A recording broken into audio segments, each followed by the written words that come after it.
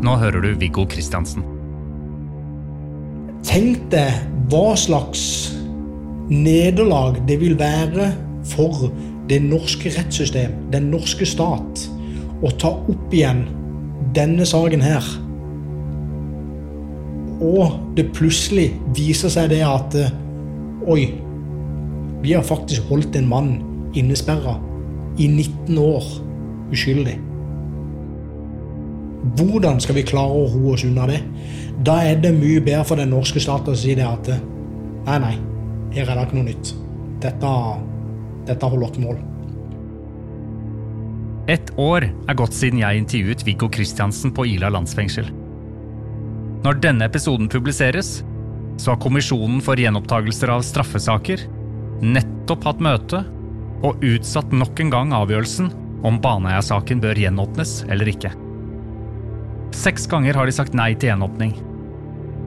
Nå vurderer de saken for 7. gang. Over 3 år har de nå brukt på den siste vurderingen. Hvilke nye elementer har kommet i saken som gjør at kommisjonen bruker så lang tid?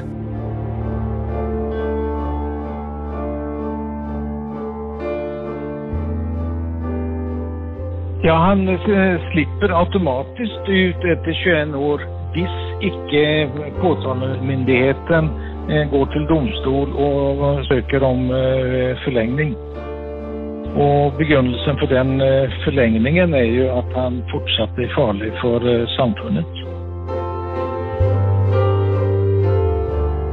Du hører nå på en ekstra episode av Baneheia, en podcastserie laget av Lyder Produksjoner for TV 2. Jeg heter Christian Marstrander. Dette har skjedd i Baneheia-saken siden forrige episode. Arne Pedersen, som ledet politietterforskningen av hele saken, har for første gang uttalt seg i offentligheten. Men det viktigste? Kommisjonen har fått en sakkyndig fra København til å analysere DNA-beviset på nytt. Hvordan påvirker denne rapporten kommisjonens arbeid? Og så har mange av dere sendt inn spørsmål og innspill til denne podcasten. Tusen takk for det. Og mens vi venter på at kommisjonen kommer med sin konklusjon, så vil jeg gjerne gi deg siste utvikling i saken og svare på spørsmål som dere har sendt inn. Det skal denne episoden handle om. I 7 episoder så har jeg prøvd å vise deg hva vi vet skjedde fredag 19. mai år 2000. At Lena Sløgedal Paulsen, 10 år, og Stine Sofie Sørstrønen, 8 år, ble funnet drept i Baneheia, rett utenfor Kristiansand sentrum. At Jan Helge Andersen tilsto og la skylden på bestevennen sin, Viggo Kristiansen. At de begge ble funnet skyldige og dømt. Og at i dag, 20 år senere, er Jan Helge Andersen en fri mann, mens Viggo Kristiansen soner fortsatt en forvaringsdom og nekter fremdeles all skyld. Og så har jeg prøvd å vise deg hva som er usikkert i Baneheia-saken. Hvor troverdig er egentlig forklaringen til Jan Helge Andersen? Hvor sikre er egentlig DNA-sporene fra åstedet? Viser Viggo Kristiansens mobildata at han ikke kan ha vært i Baneheia på drapstidspunktet? Og grunnen til at jeg forteller deg alt dette, er fordi jeg vil du skal forstå mer hva kommisjonen nå sitter og vurderer. Gjennom hele denne serien har jeg snakket med Svein Tore Bergestuen. Bergestuen dekket Baneheia-saken for P4, og i de siste årene har han engasjert seg spesielt i saken. I 2017 så skrev jeg en kronikk i VG der jeg stilte spørsmålet «Tok vi feil?» Jeg var kommet i tvil for om denne dommen var riktig. Er det dukket opp nye ting i saken, eller er det fortsatt de samme punktene i saken som nå kommisjonen vurderer? Det er de samme punktene som vi har gått grundig gjennom i serien, Christian, og det er jo da for det første avhøret og forklaringen til Jan Helge Andersen, som er det sterkeste beviset i saken. Det er mobilbeviset, som vi har brukt mye tid på, og det er det siste DNA-analysen og DNA-sporet. Vi trodde jo for et år siden at det skulle komme en avgjørelse. Det gjorde det ikke. Spenningen bygget seg opp til rundt 11. desember var jo den første datoen vi trodde. Og så ble det utsatt, så trodde vi det skulle komme noe i januar. Men så har det jo skjedd ting etter det også. Fordi det kommisjonen bestemte seg for å gjøre, det var å engasjere en uavhengig ekspert. Altså da er det knyttet til DNA.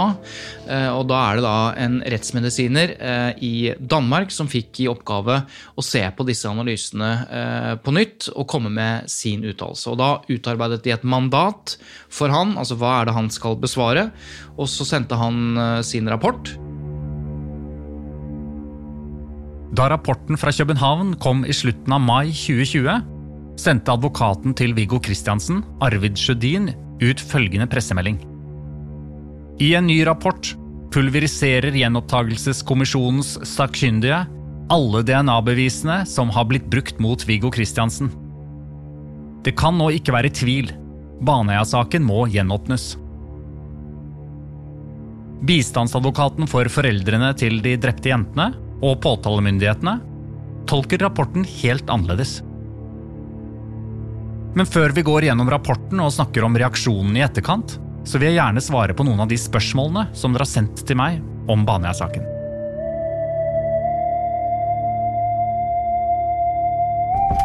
Ja.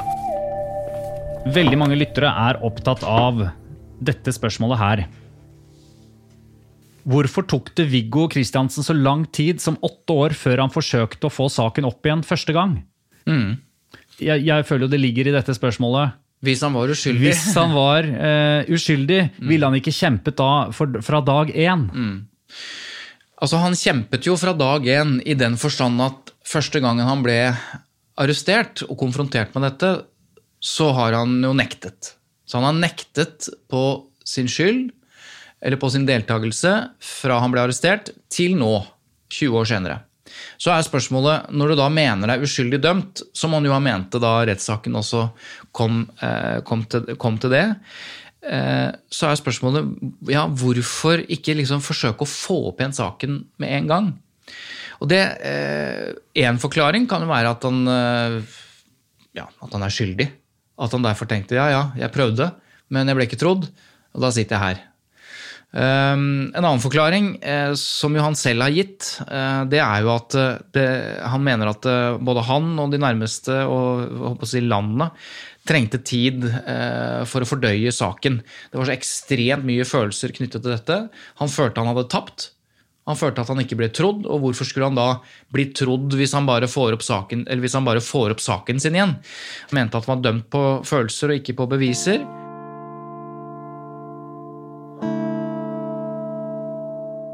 Det måtte ta tid før han kunne være i stand til å ta denne saken opp igjen. Dessuten så må vi være klar over at du må ha et apparat rundt deg, skal du klare dette. Du må ha noen som tror på deg. Det hadde Kristiansen ganske tidlig i advokat Sigurd Klomsæt, som var jo den som brakte saken inn altså første gangen. Hei sann, du har nå kommet til Viggos mobilsvar, og jeg kan dessverre ikke ta telefonen akkurat nå. Men hvis du vil, så kan du legge igjen navn og telefonnummer, så skal jeg ringe deg tilbake så fort jeg får tid. Mange lyttere har sendt inn spørsmål om Viggo Kristiansens mobil. Den er jo veldig vesentlig i hele saken, hvor den befinner seg til enhver tid. Og en lytter skriver her, hvorfor ringer Viggo Kristiansen til Jan Helge Andersen på fasttelefon når han trenger nøkkelen til bunkersen? Begge har jo mobiler. Bare før vi svarer på det, så er det greit å bare oppklare litt grann hvorfor dette er et spørsmål. Altså, for ifølge Viggo Kristiansen sin forklaring, så er det sånn at han låser seg ute fra bua, og derfor trenger han ekstranøkkelen. Denne ekstranøkkelen har Jan Helge Andersen, og derfor må han få tak i Jan Helge Andersen. Riktig. Og så kommer jo da dette spørsmålet inn. Hvorfor ringer han ikke da i mobilen sin, som han alltid holdt i hånden, som han var veldig glad i? Hvorfor bruker han fasttelefonen? Det er et bedre spørsmål enn det kanskje lytteren er klar over, for dette vet vi ikke. Sånn svarer Viggo Kristiansen selv på spørsmålet. Og jeg har glemt å ta med meg nøglene, rett og slett. Så jeg gikk jo inn, og så Når jeg skulle ned igjen, så ser jeg det at, dæven, jeg har låst meg ute. Så jeg gikk inn, tok hustelefonen, og ringte ned til faren til Jan Helge, og spurte om han var inne, og da fikk jeg bekreftet av faren til Jan Helge at nei, han hadde gått, for han skulle ut og ha trening med HV-en. Og så stod... Hvorfor brukte du ikke mobilen din? Det er jeg faktisk litt usikker på. Som sagt, det var jo dyrt, og å ringe til hustelefon fra hustelefon er jo billigere enn å ringe fra mobiltelefon til hustelefon. Men som sagt, at jeg gikk bare inn og brukte den telefonen. Jeg tenkte ikke noe mer over det. Altså, dette blir jo tema i avhøret av Viggo Kristiansen på sommeren. Jeg tror det er 14. juli, hvis jeg ikke husker helt feil. Han trengte å få tak i nøklene, derfor ringte han til Jan Helge. Og så sier politiet, men det synes vi er rart, vi finner ikke noe spor av det. Vi har jo mobiltelefon, du har ikke ringt, sa han. Og da det synes Viggo Kristiansen er veldig rart. Så viser det seg at når de henter ut data fra fasttelefonen, så finner de at Viggo Kristiansen har ringt til fasttelefonen til Jan Helge Andersen. Og da blir jo Kristiansen klar over at ok, så det var mulig jeg tok feil. Jeg trodde det var mobiltelefonen. Så Viggo Kristiansen vet ikke selv hvorfor han ringte fra fasttelefonen og ikke fra mobiltelefonen. Men det vi vet er at han faktisk ringte, og vi vet hvorfor han ringte. Fordi faren til Jan Helge bekrefter jo den telefonsamtalen at han ønsket å få tak i Jan Helge fordi han måtte ha tak i nøklene. Så det har blitt spekulert i dette. Kan det være at mobiltelefonen var låst inn i bua sammen med nøklene, for eksempel? Da ville det vært helt naturlig at han brukte fasttelefonen. Faren til Viggo Kristiansen sier at han sjelden brukte fasttelefonen. Han brukte mobilen, men vi vet ikke, og Viggo Kristiansen husker ikke.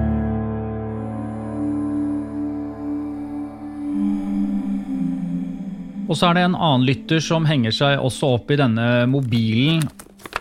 Aller først, Stein Tore Bergestuen, hvorfor er mobilen til Viggo Kristiansen så viktig punkt i denne saken? Jo, kort fortalt er det fordi det er aktivitet på hans mobiltelefon i den perioden hvor politiet mener og domstolen mener at drapene ble begått, altså mellom klokka 7 og 8. Da er det tekstmeldinger både inn og ut av den telefonen. Det tok litt tid før man fant ut av det, men når man fikk da oversikt over den telefontrafikken, så fikk man vite at det var aktivitet, og at den aktiviteten var knyttet opp til en spesiell eller konkret basestasjon. Og det er det som ligger i hele mobilbeviset. Det er jo at målingen av dette viser at den basestasjonen ikke rekker helt inn mot åstedet. Og da mener forsvareren at det er et såkalt frifunne bevis. Men ikke alle er enige i den klare konklusjonen. Nå skal du høre Audun Tollum Andersen fra Telenor. Han gjennomførte mobildekningtestene i Baneheia. Her intervjues han av TV 2, samme dag som mobilbeviset ble fremlagt i retten. Men kan Kristiansen i teorien ha brukt mobilen på åstedet? Sannsynligheten for det er, så langt jeg har klart å se i denne saken, veldig liten, men ikke noe kan utelukkes. Hva betyr veldig liten? Det betyr at det er liten sannsynlighet for at det har skjedd. Stor prosent? Nei, det kan jeg ikke svare. Vi kommer ikke til å gå i dybden her akkurat nå på selve mobilbeviset, men så hvis du føler at du ønsker enda mer innsikt i akkurat disse mobilene, så anbefaler jeg deg å høre på episoden som heter Rettssaken. Der går vi dypt inn i mobilbeviset. Men nå svarer vi på et lytterspørsmål her. Ja. Det er en som skriver her, kan flørten hans, som da var den personen han tekstet med, kan denne personen ha sendt meldinger for han for å gi han alibi?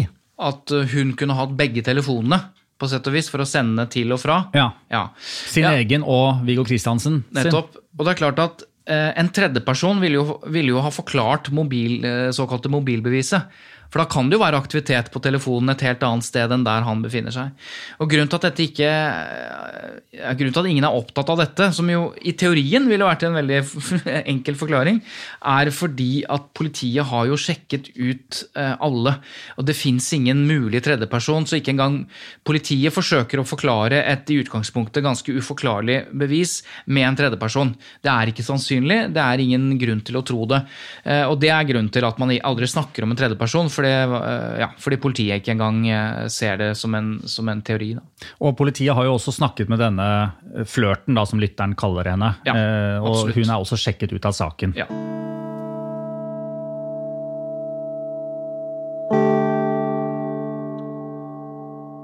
En lytter stiller dette spørsmålet. Er tøyet til Viggo Kristiansen blitt undersøkt? Må jo ha blitt mye blodsøl. Altså Jan Helge Andersen da, og Viggo Kristiansen, må jo ha skiftet tøy etter de brutale handlingene. Ja, altså politiet har forsøkt å finne spor overalt. Man vet jo ikke helt sikkert hva slags tøy de hadde på seg. Da må man støtte seg til de forklaringene man har. Og det har vært litt uenighet mellom både Viggo Kristiansen og Jan Helge Andersen hva slags tøy de faktisk hadde på seg.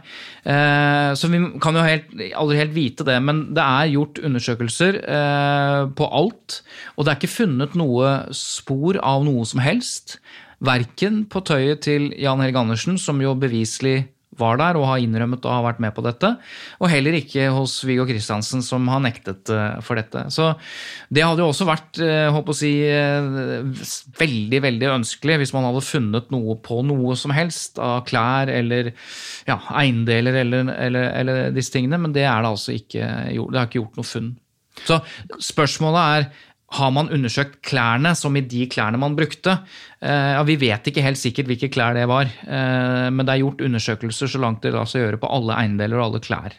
Og så skal man jo huske på at det tok jo tid fra 19. mai til de ble siktet, arrestert, og man kunne gjøre den type undersøkelser og beslag. Så det har jo gått lang tid. Vi vet jo ikke hva som har skjedd med de klærne, om det har blitt vasket og rengjort eller kastet eller brent eller hva som helst. Dette er bare spekulasjoner i så fall.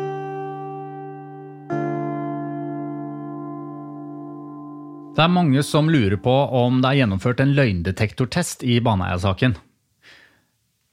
En lytter skriver, jeg tenker at hvis Viggo Kristiansen ikke er skyldig, så vil han ta en sånn test på dagen. Altså, kunne Viggo Kristiansen ha tatt en løgndetektortest? Ja, det kunne han. Det hadde ikke hatt noe særlig betydning, fordi løgndetektorer brukes ikke i norsk rett, og det er det en grunn til. Som du vet, Kristian, så har jeg hatt gleden av å jobbe med Asbjørn Rachlew, forskeren og politimannen som har skrevet doktoravhandling om justisfeil i politiet. Og han, i sin doktoravhandling, samler han også all forskning rundt dette med å behandle løgndetektorer spesielt. Og den forskning som er gjort i verden, hvis vi ser på metastudier eller samlet forskning om løgndetektor, så er svaret på det ganske nedslående for oss som liker film. Det er ikke grunnlag for å si at løgndetektor er pålitelig. Så det brukes i USA på en helt annen måte, men i Norge så brukes ikke dette. Så det vil ikke i og for seg ha noe, du kan godt kalle det en indikasjon, men du vet, det er litt sånn som når man blir desperat, så ville nok jeg også kanskje tatt en løgndetektortest da, for å si, ja, men se, men så kunne bare hvis jeg hadde bestått den da, så kunne man bare politiet sagt at vel, forskning viser at løgndetektor ikke er pålitelig, sånn at det vil jo i praksis ikke ha noe effekt. Nei. Og så et siste spørsmål, som også mange sender inn, og det er, hvordan er det mulig å tenke seg at en person, altså Jan Helge Andersen, kunne ha gjort alt dette helt alene? Ja, det er nesten fascinerende hvor ofte vi får det spørsmålet, jeg får det spørsmålet, og jeg har tenkt på det, hva er det som gjør at folk er så opptatt av dette med en person eller to personer, og om det er mulig. Og det tror jeg har noe med forbrytelsens groteske karakter å gjøre. At det er to jenter som har blitt seksuelt misbrukt og drept. Og det å se for seg dette, at man skal klare dette alene, det er vanskelig for vanlige folk da.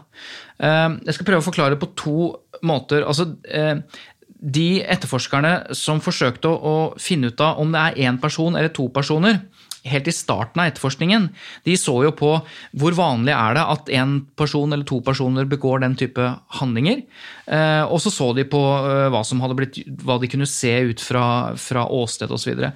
Og husk på, dette var før Viggo Kristiansen og Jan Helge Andersen hadde blitt arrestert, og da var konklusjonen på den, og dette har vi snakket om tidligere, den gjerningsmannsprofilanalysen, som ikke ble lagt vekt på senere, men de konkluderte med at det var en person, eller at det var sannsynlig at det var en person.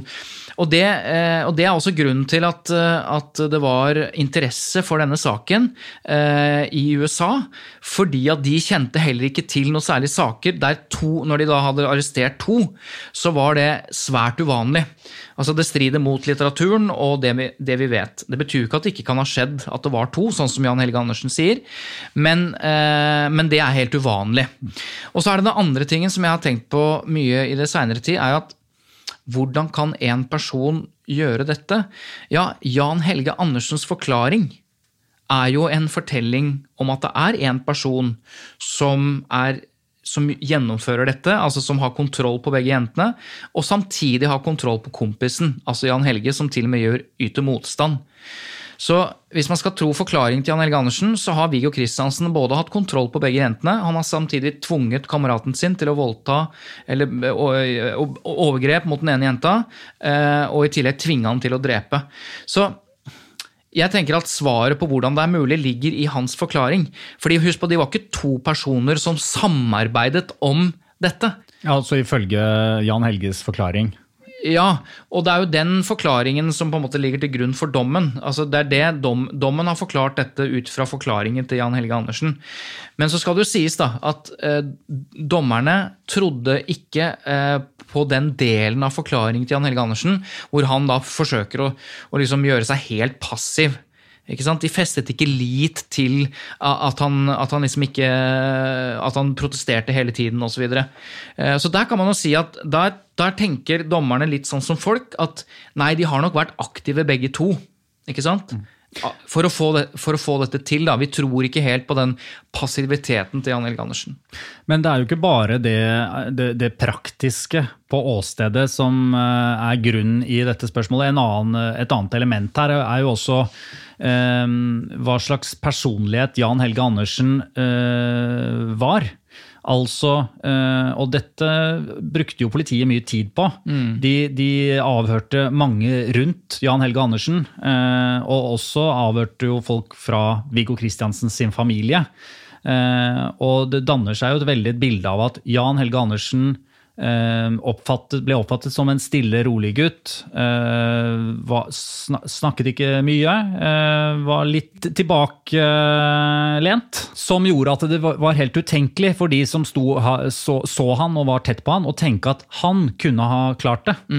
Og dette jo noe av grunnen til, og som de som tror på Viggo Kristiansens skyld, altså tror at han har gjort dette, de legger jo vekt på nettopp dette at Viggo Kristiansen en moduskandidat. Altså det veldig mye ved hans personlighet, ved hans historie, overgrepene som han har innrømmet og har begått og dømt for, står i stil på en måte med dette, mens som du sier, det ingenting som tyder på at Jan Helge Andersen har en personlighet som gjør han i stand til dette. Dette jo noe av det Bjørn Olav Jahr, som har skrevet boka om Baneheia, der han konkluderer med at Viggo Kristiansen må være uskyldig. Han problematiserer jo og forsøker å nyansere det bildet av Jan Helge Andersen, blant annet ved bare det faktum at han var lagfører i Heimevernet, og at han hadde noen uttalelser til sine kamerater om krig og våpen og drepe og disse tingene, som jo kanskje kan være med på å justere det bildet av denne helt forsakte etterdilteren. Men ikke sant, det jo ingen, dette kan jo ikke brukes som ett bevis eller en grunn, og det jo derfor Viggo Kristiansen står så svagt på en måte i denne kjeden av indisier, sånn som retten tar stilling til i 2000 og 2001. Han en moduskandidat. Det ikke noe tvil om at altså, har du begått overgrep mot barn, så det jo en større sannsynlighet at du vil gjøre det igjen, for eksempel. Det jo en logikk, det viser forskning. Så det klart at det mye her som taler for at Viggo Kristiansen skyldig. Og det kanskje nettopp det jeg bruker da. Når jeg betviler dette, så det jo nettopp det at når man først får den troen på, og alt passer sammen, så bør det også gå en alarmklokke. Vi nå I ferd med å gå og hele tiden bekrefte det vi tror på, I stedet for å se på andre muligheter. Så dette taler både, mener jeg, til hans fordel, at man kan godt stå fast I hele tenkningen rundt modus, men det taler heller ikke til hans, eller det kan også snus på da, at det faktisk kan være sånn at det han som har gjort det, og det derfor han passer da. For cirka 1 år siden så besøkte jo vi Viggo Kristiansen I fengselet, og gjorde lange intervjuer med han. Og da spurte jeg han blant annet om akkurat dette. Du kjenner Jan Helge bedre enn de fleste utenfor familien hans. Ser du for deg at Jan Helge kunne klare å drepe og voldta 2 jenter på egen hånd på den måten? Nei. Men når du ser samlet sett på alle bevisene, så har han tydeligvis vært I stand til det. Nei, I min villeste fantasi, når vi ble arrestert, så trodde ikke jeg at han hadde gjort det før jeg ble forelagt det at, bare så du klar over det, men kameraten din tilstått. Og han hadde det med I det. Og som sagt det at man går jo ikke og tenker liksom der og da på at herregud, har han gjort det? Hvorfor har han gjort det sånn og sånn og sånn? Og hvorfor har han dratt med I det? Jeg var jo mest opptatt av å sitte og forsvare meg selv. Og nå skal vi snakke om det nye som har skjedd I Baneheia-saken siden forrige episode av denne podcastserien. Jeg har prøvd å få politiet og påtalemyndighetene I tale, men de vil ikke la seg intervjue før kommisjonen har kommet med sin vurdering. I mars 2020, da skrev Arne Pedersen en kronikk. Arne Pedersen tidligere kriminalsjef I Agder politidistrikt. Han ledet politietterforskningen av drapene I Baneheia.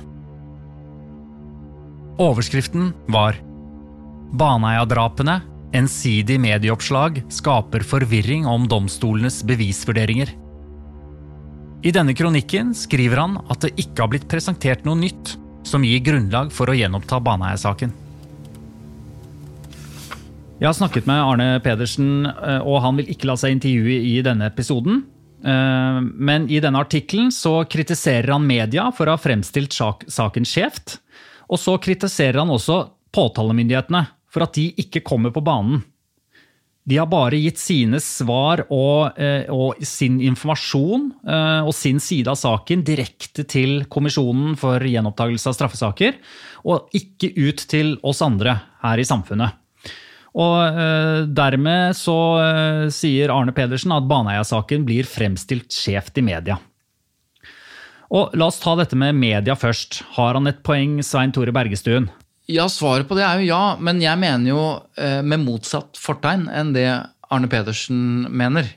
Og det var jo noe av grunnen til at jeg tok pennen fatt I 2017 og skrev «Tok vi feil?» For jeg mener at det spørsmålet, selv om advokatene til Kristiansen har jobbet med dette og mener at han uskyldig, og han mener han uskyldig, så mener jeg at mediene, journalistene og redaktørene har ikke hatt noen spesiell interesse av å skrive mye om hva som eventuelt feil I denne saken. Det har vært en utfordring at pressen som vanligvis ettergår de andre, skal vi si, statsmaktene, mener jeg ikke har gjort det I denne saken. Så jeg mener at ja, det har vært skeiv, og den har vært skeiv I Viggo Kristiansens disfavør da.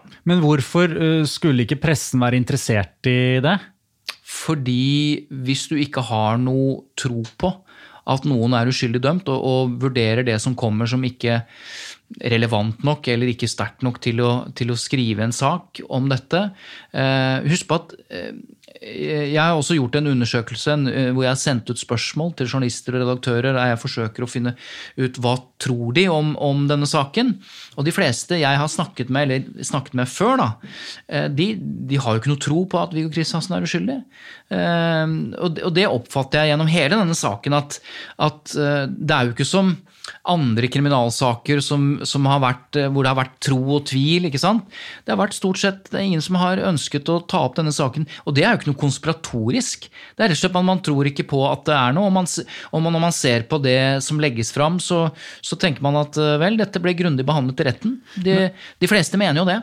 Men de gangene hvor det har vært saker om Baneheia-saken, så har jo det ofte vært utgangspunkt i informasjon som har kommet fra forsvarerne til Viggo Kristiansen.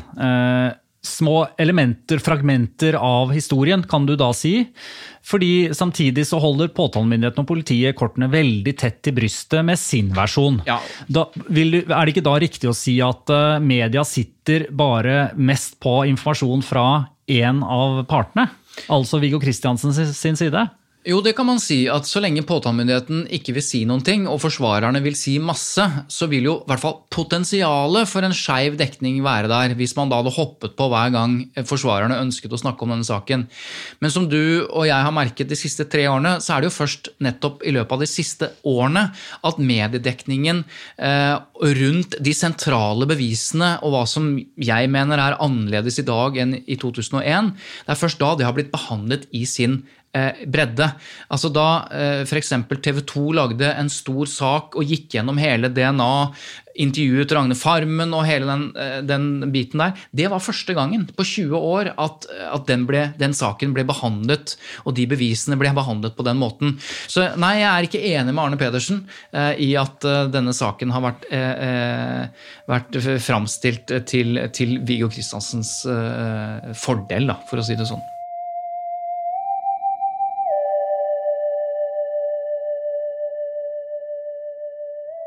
Men i de siste ukene så har det jo kommet masse informasjon om Baneheia-saken i de store mediehusene. NRK, VG, TV 2. Aftenposten, TV 2 har store saker, utfyllende og podcaster. Hvordan opplever du den informasjonen som slippes fra mediehusene nå? Nei, nå er det helt annerledes enn det var før, nettopp som du sier, fordi det er en helt annen oppmerksomhet rundt denne avgjørelsen nå enn det har vært før. Det skyldes jo at det har oppstått en debatt i samfunnet om Baneheia-saken. Men likevel, som et eksempel da, så er jo ikke all den informasjonen som kommer nå balansert da. Ikke sant? For når man sitter og hører på dette som skjer nå, ta NRKs podcast for eksempel, som nå skulle oppsummere saken.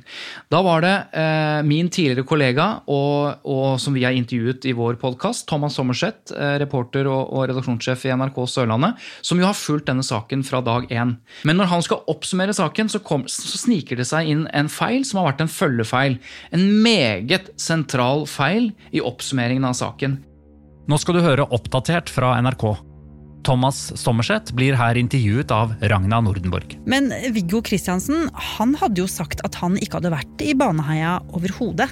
Ja, men så var det jo inne til flere avhør, og andre vitner blir avhørt. Og det kommer fram observasjoner av han ved parkeringsplassen som er ved inngangen til Baneheia, og noen som har sett han syklende mot det vannet der jentene bada. Og da måtte han endre sin forklaring. Ja, stemmer det. Jeg var en liten tur der oppe for å lete etter Jan Helge, kameraten. Så han endret sin forklaring ettersom andre hadde sett han altså. Sannheten er at Viggo Kristiansen i et avhør, dette er protokollført, uoppfordret fortalte at det var noe han hadde glemt å si i forrige avhør.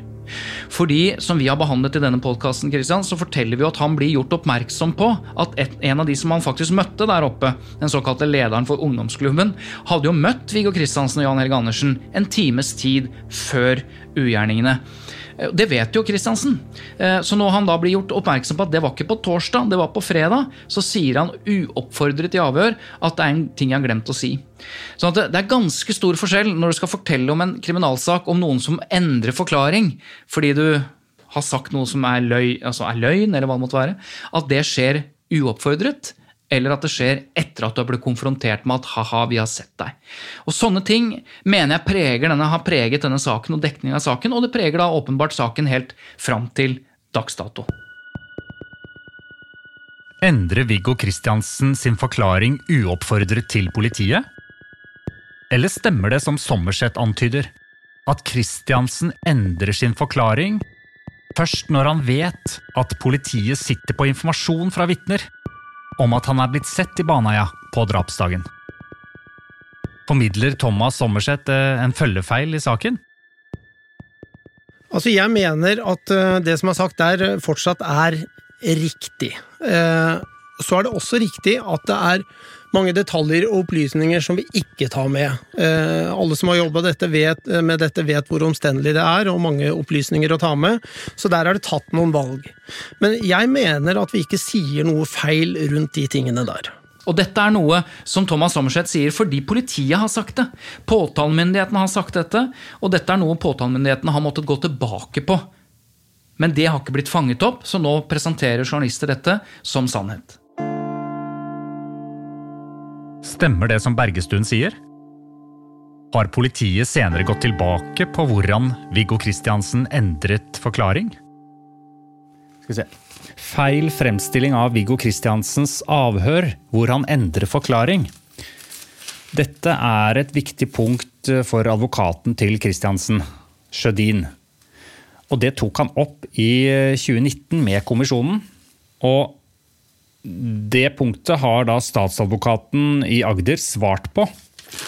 Og jeg sitter her og ser på det svaret nå. Og der står det at Viggo Kristiansen fortalte uoppfordret at han må ha vært i Baneheia på drapsdagen likevel, og endrer dermed forklaring. Dette gjør han før han kjent med at politiet vet at han har vært der. Og så står det her at statsadvokatene beklager at disse sammenhengene ikke ble oppdaget før. De beklager dermed innholdet. Så konklusjonen her altså at Viggo Kristiansen endret forklaring i avhør, uoppfordret. Det både statsadvokater og forsvarere enige om. Ja, det riktig at han sier det uoppfordret. Og dette litt sammensatt, fordi Viggo Kristiansen og Jan Helge Andersen innkalt til avhør 14. juli, og da skal politiet konfrontere dem med flere andre vitneopplysninger, observasjoner. Men da kommer gutta i hvert sitt avhør politiet i forkjøpet og sier at de vil endre på noe. Det stemmer, de var oppe ved bommen ved Svartkjønn, inngangen til Baneheia. Og grunnen til det jo at de har møtt en kar som de kjenner litt.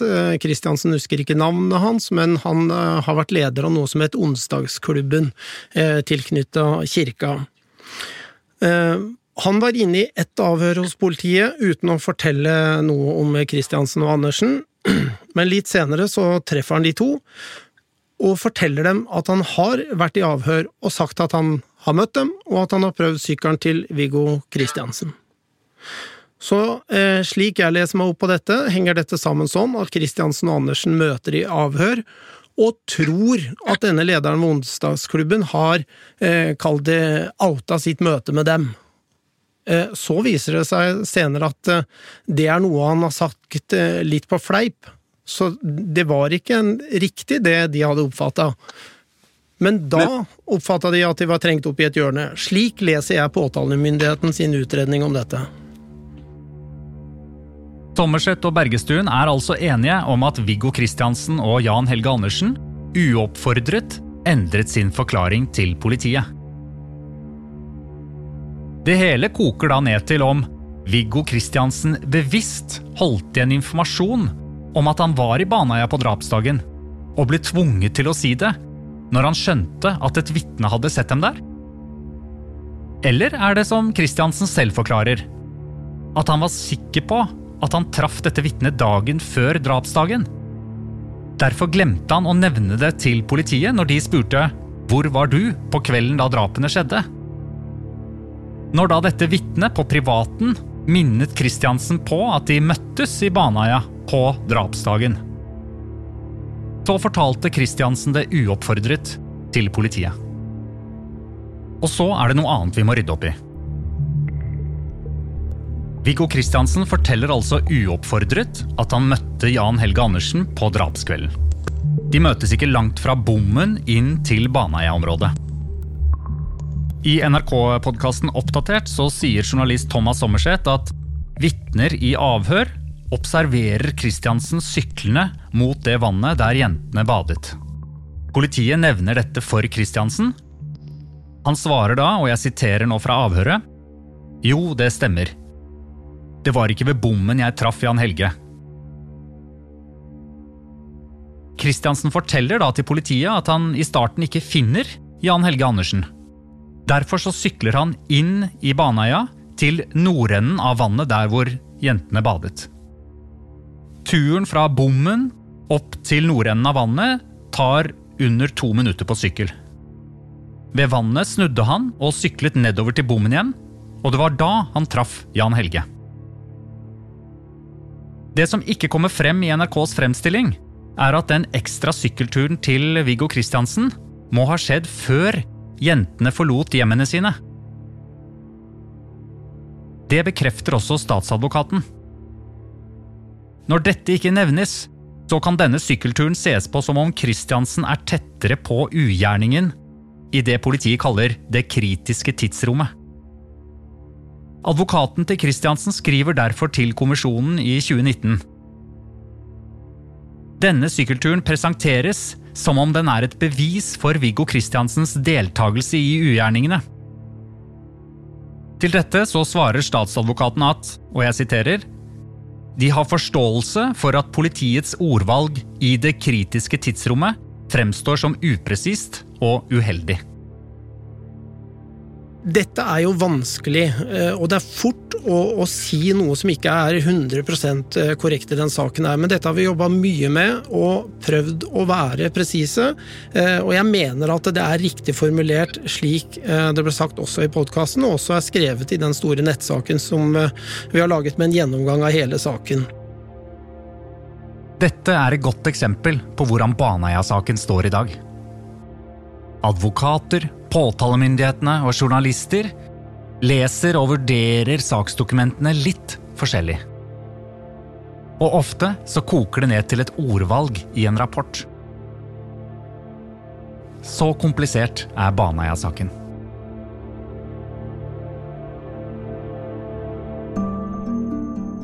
Lederen for politietterforskningen av Baneheia-saken, Arne Pedersen, skriver altså i sin kronikk at han mener media har fremstilt saken skjevt. Det samme mener Svein Tore Bergestuen. Men de to har totalt forskjellige opplevelser av hvordan media har dekket saken. Da jeg intervjuet Viggo Kristiansen, så spurte jeg hvordan han opplevde medias rolle i saken mot ham. Altså, media var jo en stor aktør i å få meg dømt med alle overskrifter, alle den skriverier, for det var med de nagler. Det var med de skulle ta.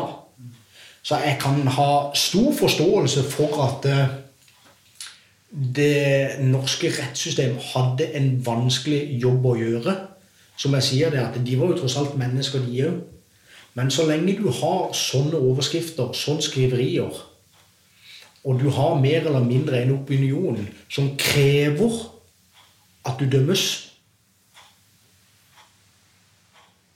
så har jeg i grunnen litt forståelse for at jeg endte i fengsel, selv om bevisene talte en helt annen vei.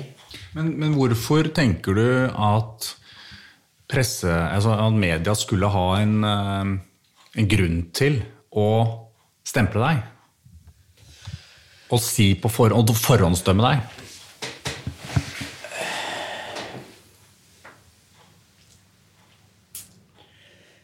Media, journalister, har jeg forståelse at de har en jobb å gjøre. Dette her nok en av de verste sagene som i Norges historie. Og media heiv vel seg på det samme som opinionen, om at de skrev jo alt det som ble sagt i retten. Men jeg føler ikke de var tøffe nok til å stille de kritiske spørsmålene, som for eksempel, hvor troverdig dette her?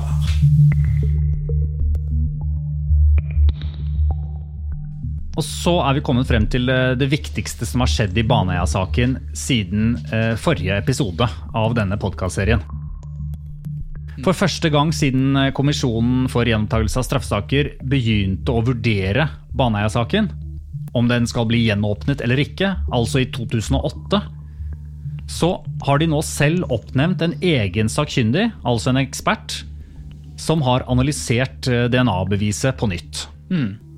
Og aller først, helt kort, Svein Tore, DNA-beviset. Og la oss ta det fra det som står i dommen om DNA-beviset. Ja, kort fortalt så har man funnet DNA på åstedet og på jentene.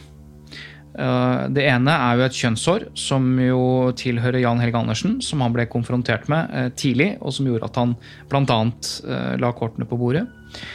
Og så det funnet DNA-bevis som gikk til analyse i et spansk laboratorium.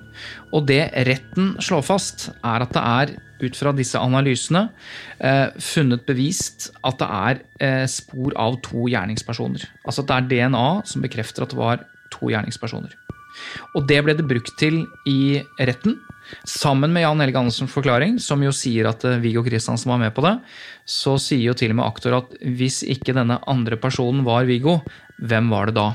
Så hele premisset i dommen underbygges av DNA-analysene, som viser at det var 2 personer. Og så det jo i tillegg til det du sa nå, så står det jo også en usikkerhet i dommen om DNA-sporet som viser at det spor av en annen person som ikke Jan Helge Andersen. Men som kan stemme med cirka 50% av Norges befolkning. Ja, så usikkerheten står jo også i dommen. Og siden 2008 så har jo Viggo Kristiansen og hans forsvarere ønsket seg en ny vurdering av dette DNA-beviset, som viser at det var 2 forskjellige personer på åstedet. Ja. Derfor har de fått 2 andre eksperter til å se på disse resultatene fra Spania. Ja, og både norske eksperter og internasjonale eksperter har kommentert dette, men husk, det har vært på forsvarernes oppfordring. De engasjert av forsvarerne, og selv om det de beste ekspertene vi har i Norge og i Storbritannia, Ragne Farmen og Susan Pope, så det likevel det fra den ene siden, altså de engasjert av forsvarerne. Og hva var det de, bare sånn kort der, hva var det de fant når de så på DNA-sporene? Ja, de slår egentlig fast at de kan ikke konkludere med at det var 2 personer. Altså det som retten la til grunn i sin konklusjon. Det mener de ikke de kan slå fast. Og de sier også at dette ikke ville blitt brukt som bevis i dag. Det handler både om at resultatene så svake. Husk, det fantes prøver som ikke ble presentert for retten, som viste at det kunne være 4 personer, for eksempel, som signaliserer usikkerheten rundt dette. Så det kunne ikke blitt brukt som bevis i dag, sier de ekspertene. Men nå har kommisjonen, siden vi snakket sammen sist engasjert la oss si, en uavhengig ekspert, da, som er uavhengig fordi han oppnevnt av kommisjonen, og ikke av forsvarerne. Og det rettsgenetiker Fredrik Torp Pettersen. Han har doktorgrad i biologi ved Universitetet i København, og siden 2017 så har han vært leder for rettsgenetikerne ved Rettsmedisinsk avdeling i København. I slutten av mai 2020 så kom rapporten fra Fredrik Torp Pettersen. Han skriver at det ikke mulig å gi svar på hvor mange personer, om det 1 eller 2 eller flere, som har bidratt med DNA. Det kan liksom ikke skilles mellom 1 eller 2 eller flere. Og dette fordi det så ekstremt svagt resultat. Altså, man kan ikke slå fast dette. Og da sier han også at man aldri kunne lagt fram dette som bevis. Så konklusjonen hans egentlig lik som de foregående sakkyndige uttalelsene om dette. at man ikke kan bruke dette som bevis, og at man ikke kan slå fast at det var 2 menn, som jo retten legger til grunn da. Men så får jo denne rapporten også kraftig kritikk da, når den først leveres til kommisjonen.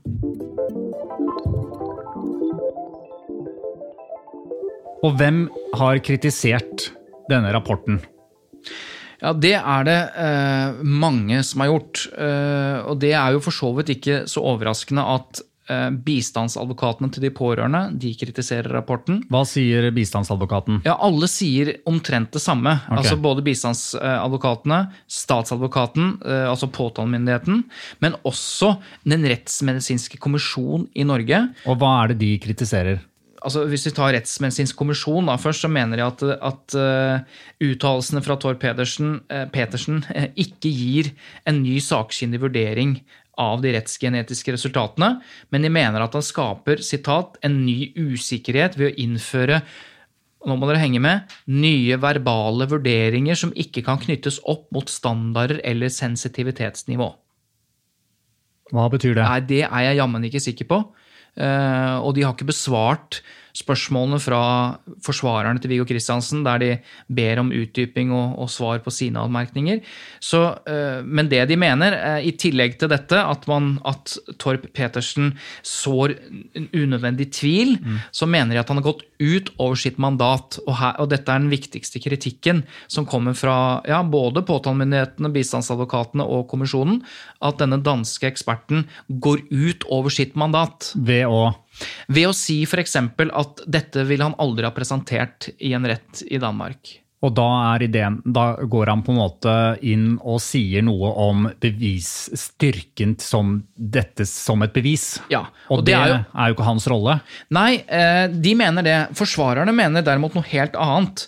De skriver at det kan neppe være hverken faglig eller rettslig holdbart å be en sakkyndig ta stilling til bevisrapportering uten at han skal gis anledning til å oppstille en norm for slik rapportering, eller vurdere hvert enkelt analyseresultat opp mot de retningslinjer for bevisrapportering som den sakkyndige benytter seg i sitt virke som rettsgenetiker. Sagt på en annen måte, hvis Thor Petersen skal kunne vurdere bevisrapporteringen og bevisene, så må han jo ha anledning til å kommentere det på den måten at disse så svake at de ikke kan brukes i retten. Men der står nå, hvis du leser da kritikken av rapporten og forsvarernes forsvar for rapporten, så det de krangler om. Altså, hva egentlig mandatet, og har han svart på det mandatet? Så det en litt rar krangel, men kanskje den rent formelt sett, så vet jeg ikke hvem som har riktig.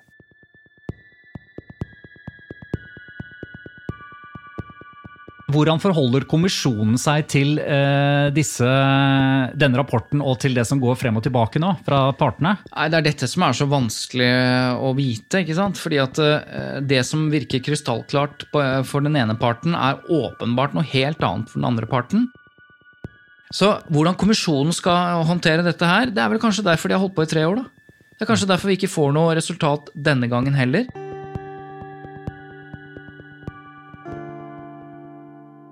Men hva trenger kommisjonen svar på for å kunne bruke denne DNA-analysen i sin vurdering? Ja, altså denne DNA-analysen jo bare en bit i puslespillet. Og husk på at det puslespillet som kommisjonen skal ta stilling til, eller legge, eller for å bruke det bildet, det jo ikke om Viggo Kristiansen uskyldig eller skyldig. De skal ikke ta stilling til skyldspørsmålet. Det de skal, og dette her en ganske vesentlig formulering, de skal finne ut om siden rettssaken og den siste dommen, altså i 2001, har det kommet nye momenter, eller nye bevis, eller uttalelser om gamle bevis, som til sammen gjør det rimelig å anta at det blir et annet utfall hvis man setter opp denne saken på nytt. Altså, de skal ikke være overbevist om at Viggo Kristiansen blir frikjent, for eksempel, i en sak. For det jo en høy terskel. De skal bare ta stilling til, det rimelig å anta at det blir et annet utfall hvis denne saken kommer opp på nytt. Og hvis det hvis det rimelig å anta det, så skal saken i prinsippet tas opp igjen.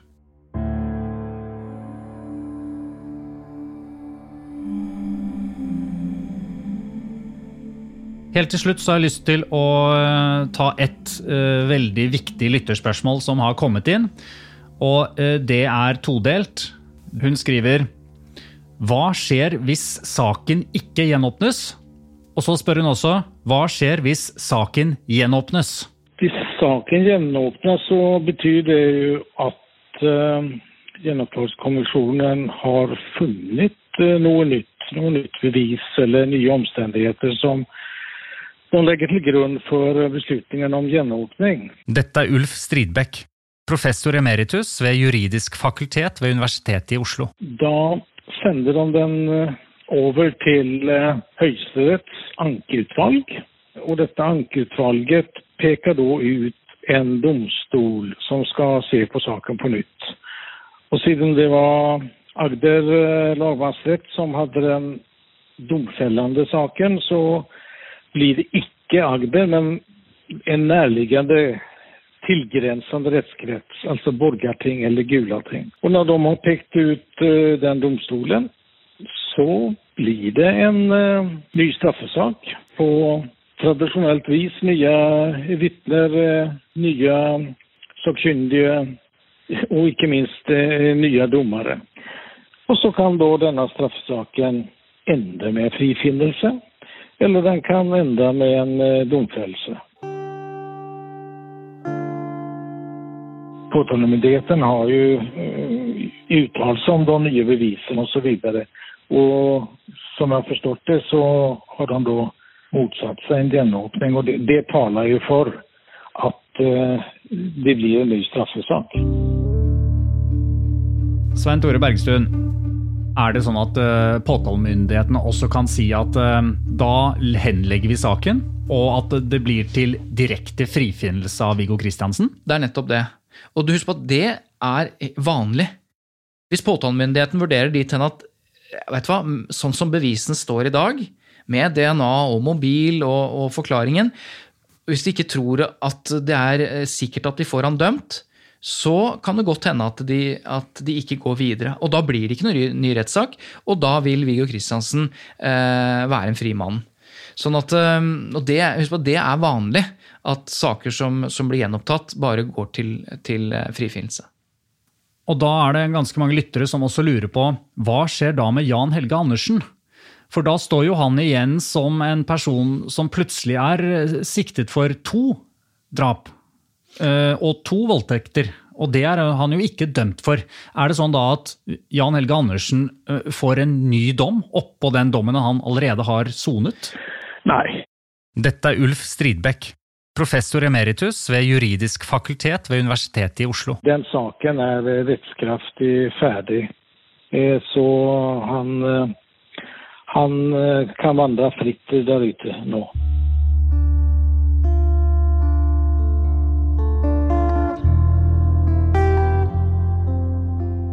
Og hvis nå ikke saken gjenåpnes, hva skjer med Viggo Kristiansen da? Ja, han slipper automatisk ut etter 21 år hvis ikke påtalemyndigheten går til domstol og søker om forlengning. Og begrunnelsen for den forlengningen jo at han fortsatt farlig for samfunnet. Hvis han skulle søke om prøveløslatelse, så vurderer man hans egenutvikling og ansvarlighet, og i det ligger jo at han bør jo tilstå eller erkjenne sitt ansvar og sin skyld.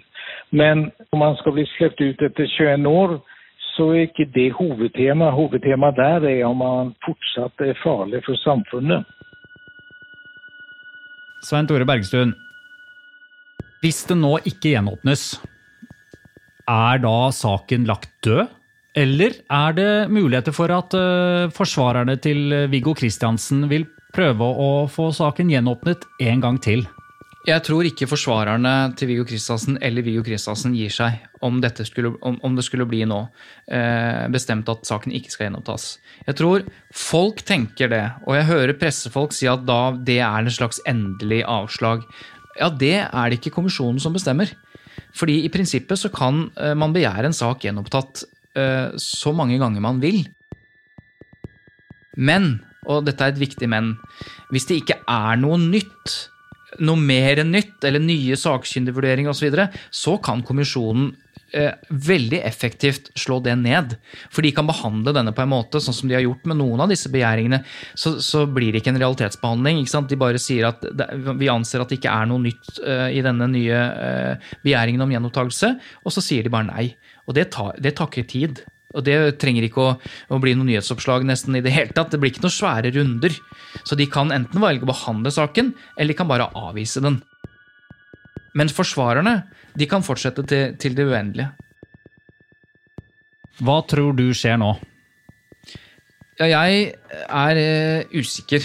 Jeg tror dette helt åpent. Og hvis jeg skal gi noe anslag på det, så tenker jeg at det like stor sannsynlighet for at saken blir gjenopptatt, som at han ikke blir det. Hvis han blir gjenopptatt, så ser jeg ikke for meg muligheten for at påtalemyndigheten skal få dømt Viggo Kristiansen på nytt igjen, slik som bevisene står. Hva tror du skjer nå? Det spørsmålet stilte jeg også til Viggo Kristiansen. Jeg ser for meg at vi kommer til å bare slå.